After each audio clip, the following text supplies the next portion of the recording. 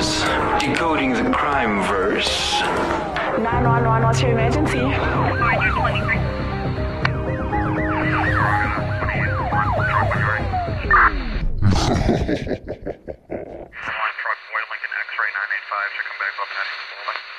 We wish you an almost Christmas. We wish you an almost Christmas. Oh my We word. wish you an almost Christmas. And decoding the crime verse. You know, that actually kind of worked. I like Yay. it. Merry Christmas Eve, everybody. Do you see It's that? already Christmas Eve. Merry Christmas Eve. I didn't know if it was Happy Christmas Eve or Merry. I just went with the Merry one. Yeah, Sounded the better Merry than one sounds Happy. better. Well, guys, it's Christmas Eve. It is Christmas It is Eve. Christmas. Oh, I my am word. Nozili. And I'm Danny. And this is exciting. It's Christmas Eve, guys. Yeah. God, Christmas no, wait. is tomorrow. Guys, how is it Christmas Eve? I'm still in March. My brain is still in March. How are we still how at Christmas? Are you not excited that we're on holiday? I am excited, and I'm also excited because tomorrow it means food galore. Yeah. That's all I care about. So yes, And my birthday was a few days ago. I'm old now. Disgusting. oh yes, happy birthday No. to you. No. I don't take this birthday as a birthday. Celebrate next year. So you're just gonna skip it. Yeah, I was just going to skip this one. I mean, you turn 22 1,000 times, right? Not turning 22, but that's besides the point. Anyway, Wait. let's just get to this, man. Let's get to this skip. Pause. Yes, so we hope you're having a good Festive Christmas season. Yes, hope we hope you have a very good Christmas tomorrow. Enjoy it, eat lots. Because you won't be able to eat today while listening You know, to that Christmas calories don't count, people. Okay, eat as much as you want. Enjoy yourselves. show. Yeah. Yes. I'm going to drink a lot of cool drink. I'm just excited for desserts. Oh my word! I'm excited for food. No, the dessert Dessert. table. Me and the dessert table, best friends. I will be there. I don't. Every Christmas I have a smaller meal because I know that the dessert is coming, and I get so excited, especially because I've made it. So, you know. But we're not going to talk about Christmas the whole show. Yeah. As you've seen by the title, we are talking about the dating game killer. Would you like to introduce him for us, Nolene? I actually would, but Danny almost got me not excited for this man. Which I'm very excited about what we're doing today. She's the one who always complains when I choose the whack ones, and look what This she gave guy's us not today. whack. Sorry, This guy's not whack. This guy's freaking epic. he is epic, but still whack. But like he didn't do like any of the cut someone in half and drain their blood stuff. Okay, that's true. You know Those are what? the Just guys you introduce him. choose. Just introduce. You know what? No, leave Rodney me alone. James Alcala was an American serial killer and rapist. Okay, like this guy's Yeah, bad. you see, he's bad. Who was sentenced to death in California for 5 murders committed in the state between 1977 and 1979, and received an additional sentence of 25 years to life after pleading guilty to 2 homicides committed in New York in 1971 and 1977. Yes. So Can I just say this guy looks like he should be like a rock star, like on the Beatles or something, like a rock star. Yeah. Like yeah. I'll give you that. I Thank would you. like he belongs on Like a rock a Bon band. Jovi type. No, 100%, 100%. So we are going to tell you the story. Mans was yeah. I like his hair. You know what I was gonna say? I don't like his hair. You don't? This is wavy for the 1970s. Yeah. Wavy, literally. If you don't know, just get out your phone and Google. Yeah, Google. Okay, so I'm gonna call him Rodney. Rod. Okay, so Rodney had a number of run-ins with the laws. Okay, he'd been in behind bars numerous of occasions. Yeah. Okay, for Molestation. thank you. You know when you can't get the word off your tongue. Thank you. And breaking parole via drug possession. Okay, but these were his only known crimes at the time. There was a much deeper secret. Yeah, okay. happening I just there. remembered that I didn't like him in the beginning, but I like him You know towards what? the end. Okay. He was released time and time again, only to continue covertly killing right under the police's noses. Okay. And it Rod. all started in 1968 when he attacked 8-year-old Tali Shapiro Okay, I don't like in him. Los Angeles. Yeah. Okay, he then fled the scene of the crime as the officers moved in, and Officer Camacho. that one found Shapiro nearly lifeless and quickly made the decision to save her life rather than chase down Rodney, letting him ultimately get away. You know, if he had chased down, he probably would have been caught, and then none of this other stuff would have happened. Yeah, but the girl would have died. I know that is, yeah. I mean, you got to look at it from both ways. I'm Life, just catch saying. the killer. Okay. Officer Hodel, who worked with the Shapiro case, then eventually convinced the FBI to put Rodney on the most wanted list. Okay, at this point of his life, he had actually moved to the East Coast and was enrolled in New York University of Arts under the name John Berger. Okay, during this time, a woman named Cornelia Curley was found dead in Manhattan in her Manhattan apartment in June of 1971. She'd been strangled with her nylon stockings, bitten. Who bites? I'm sorry. Are we animals now? I can't defend this man after the 8-year-old. Yeah. Bitten, raped, and murdered. We've never done a cannibal on the show. Let's not. Like, I can't even. She says my people are gruesome, and then you want to do a cannibal. I know there was a cannibal killer who like 80. Okay, guys, come back in 2022. We'll be doing No, a we're not cannibal. doing it. Don't come back for that. I promise we'll do one. Come back, but not for that. Okay. Under his false identity, John Berger, he then went to work at a summer camp in New Hampshire. Okay, he was actually then recognized at the summer camp from the FBI's most wanted list and was turned in by his fellow camp counselors. Okay, he was arrested and extradited back to Los Angeles in 1971. Okay, however, the Shapiro family didn't want the daughter to like relive it and like be on the stand and like. It would probably be quite traumatic since she was so young, okay? But because she didn't take the stand, the prosecutors actually couldn't convict him of the kidnapping, rape, and attempted murder. Okay, instead he was just convicted of child molestation and served just under 3 years in prison before being released back into the public. Yeah. Okay, but he was back behind bars not soon after for violating his parole when he offered 13-year-old drugs and allegedly kidnapped her in 1974. He then This served. guy was a pedophile. Yeah, he served another 2.5 years in prison for the incident. Okay, but was back on the streets once again on parole despite being a repeat offender. Okay, he then was even granted permission to leave the state to vacation in New York. What was happening with the police? I don't know what was happening here. I feel like after the 8-year-old, he could have like. No, he should have been in jail, stayed there and Yeah. died, honestly, okay? His victim count continued to climb after that. There was Ellen Hoover in 1977 in New York, Jill Barcombe in 1977 in LA, Georgia Wixton in 1977 in LA, and Charlotte Lamb in 1977 in LA. He was busy in I was 1977. busy. Man was on a roll. Not a very good roll, but still. Yeah. Okay. The name John Berger was actually then found written on a calendar of Ellen Hoover, who was then actually her body was discovered a year later, so in 1978. Okay. Rodney actually admitted that he had met her and taken photos of her, but he said that he dropped her off at home and that he denied any wrongdoing.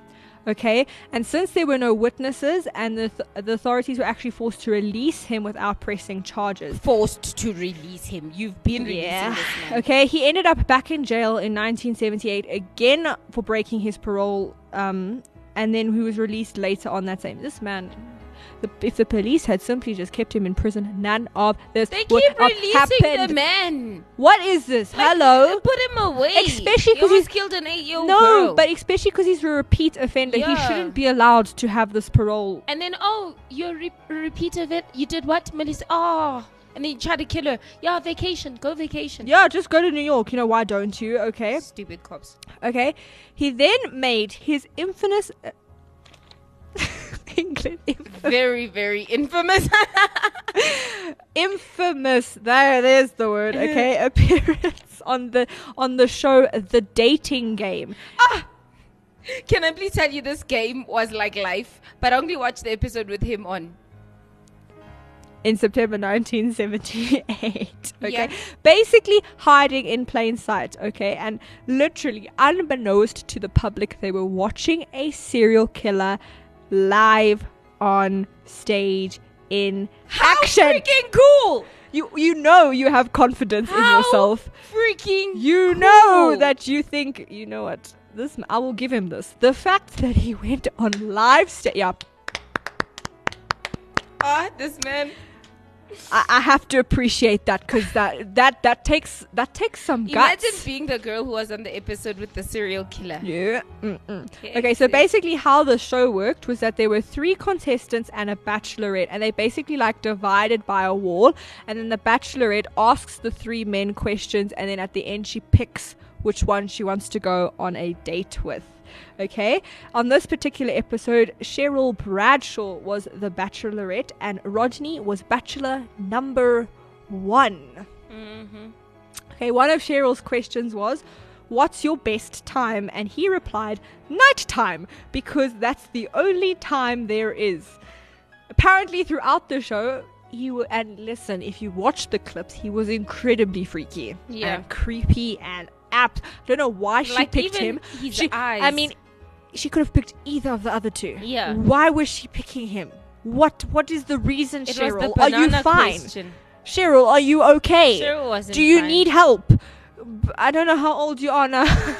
But yeah, and she picked him as the lucky winner. She was charmed by a serial killer.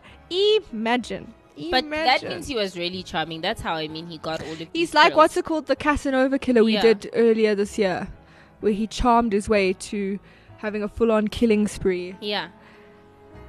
Hi, my mans. Okay, so, but apparently he was giving very weird, creepy vibes after the show, and he was showing very psychotic personality. Okay, he claimed he wasn't acting at the time, as those were his enemies, and he had to beat them to get the girl he wanted to win. I'm sorry, this is a game show. Why are we calling them your enemies? You know what I mean? And apparently he was making What? other guys uncomfortable, and he was very aggressive in the green. Yes, the one I've got a quote here that's from one of his Jed Mills. He was bachelor number 2. He said he was very obnoxious and creepy. He became very unlikable and rude and imposing, as though he was trying to intimidate us. I wound up not only not liking this guy, but not wanting to be near him. He got creepier and more negative. Yeah. Fortunately for Cheryl, she was allowed to back out of the date, and she did. She was like, Well, thank you. That was a thing, because I'm pretty sure Cheryl Bradshaw would not be alive if. Okay, I don't know if she's still alive now, but you get what I'm saying. Okay, but he didn't stop there, even though he didn't end up with getting the girl, because he was a photographer, and how he actually got his victim is he would walk around with his camera, being like, "Do you want me to take photos of you?" And that became his hunting tactics. Okay, and then the targets were never seen from or heard from again. Okay, but firstly, it's creepy even when people approach me and they're like, "Can I take a photo of you? I'm a photographer." I'm like, "Heck no!" Firstly, I don't want you to have a photo of me.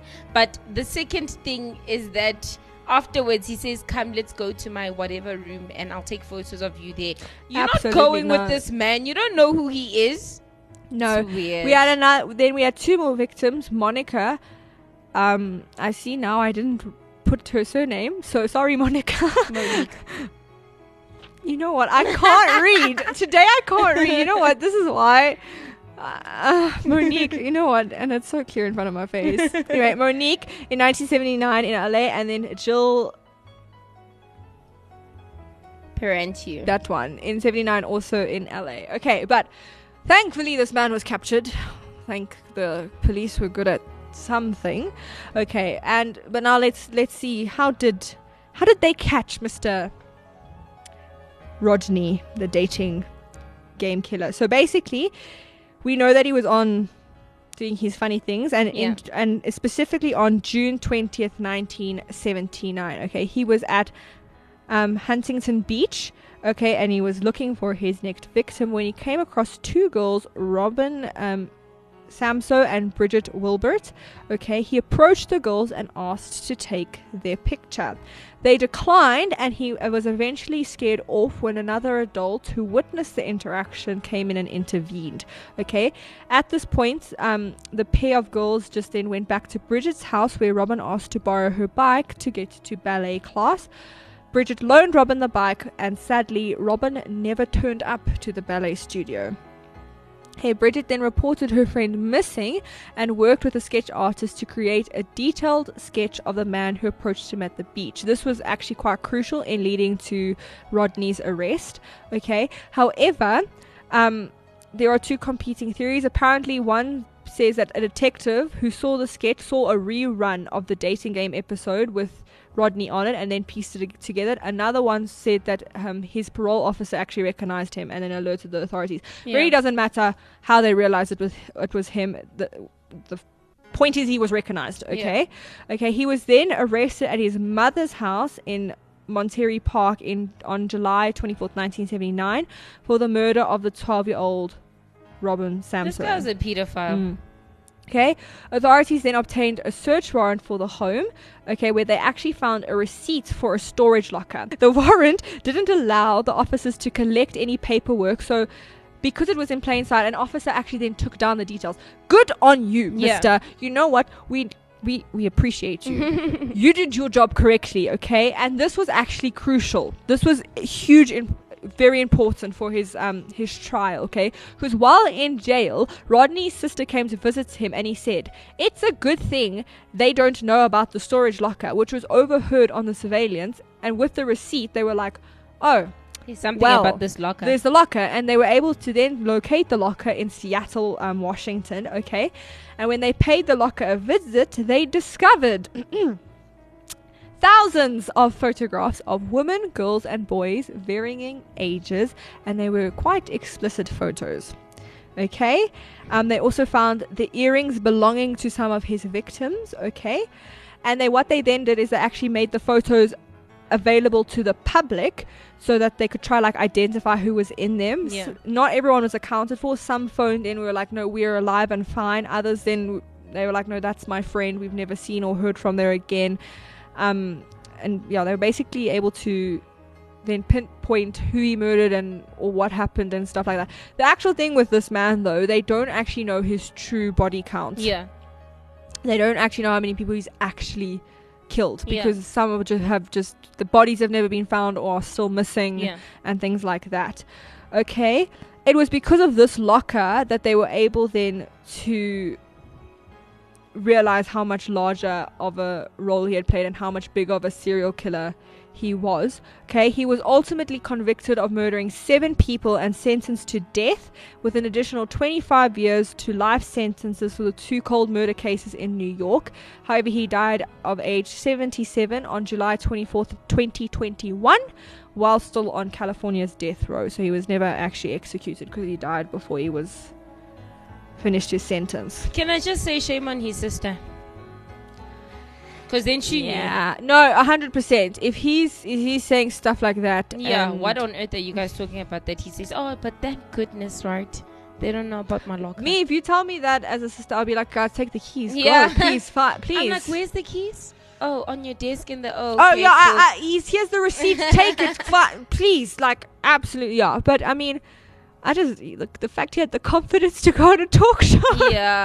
For me, that was everything. Not a talk show, a game show. The first time I saw the title, The Dating Game Killer, I thought he found all his victims on this dating game, which would have been cooler. I also thought that when you sent me the topic, I was like, he's probably watches the show and he's like, "Oh, I want that one," or something like that. No, I thought he was actually on the show, finding his people on TV. That would have been crazy. Yeah, but the fact this man actually went onto live television and put his face out there. Yeah. That's just, that's just overconfidence, if I'm saying. But, I mean, he was disgusting and an awful human being, and but a pedophile. Yeah, no. And a rapist. No, we don't like you, Mr. Rodney. No. The only nice thing he did was go on TV. Yeah, especially 8-year-olds. Yeah, that's disgusting. Come on, man. What are you doing with your life? Okay, he's dead now, but still, what did you do with your life? But that is us for this week. Again, have an amazing Christmas. Festive season is here tomorrow. Yay. Let us tuck into our food. But from now until next time, no mourners, no funerals.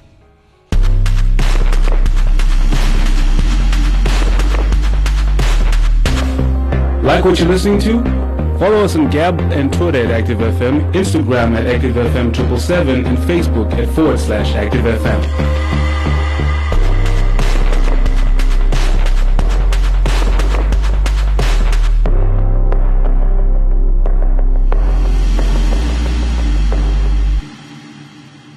Active FM. Radio has never been better.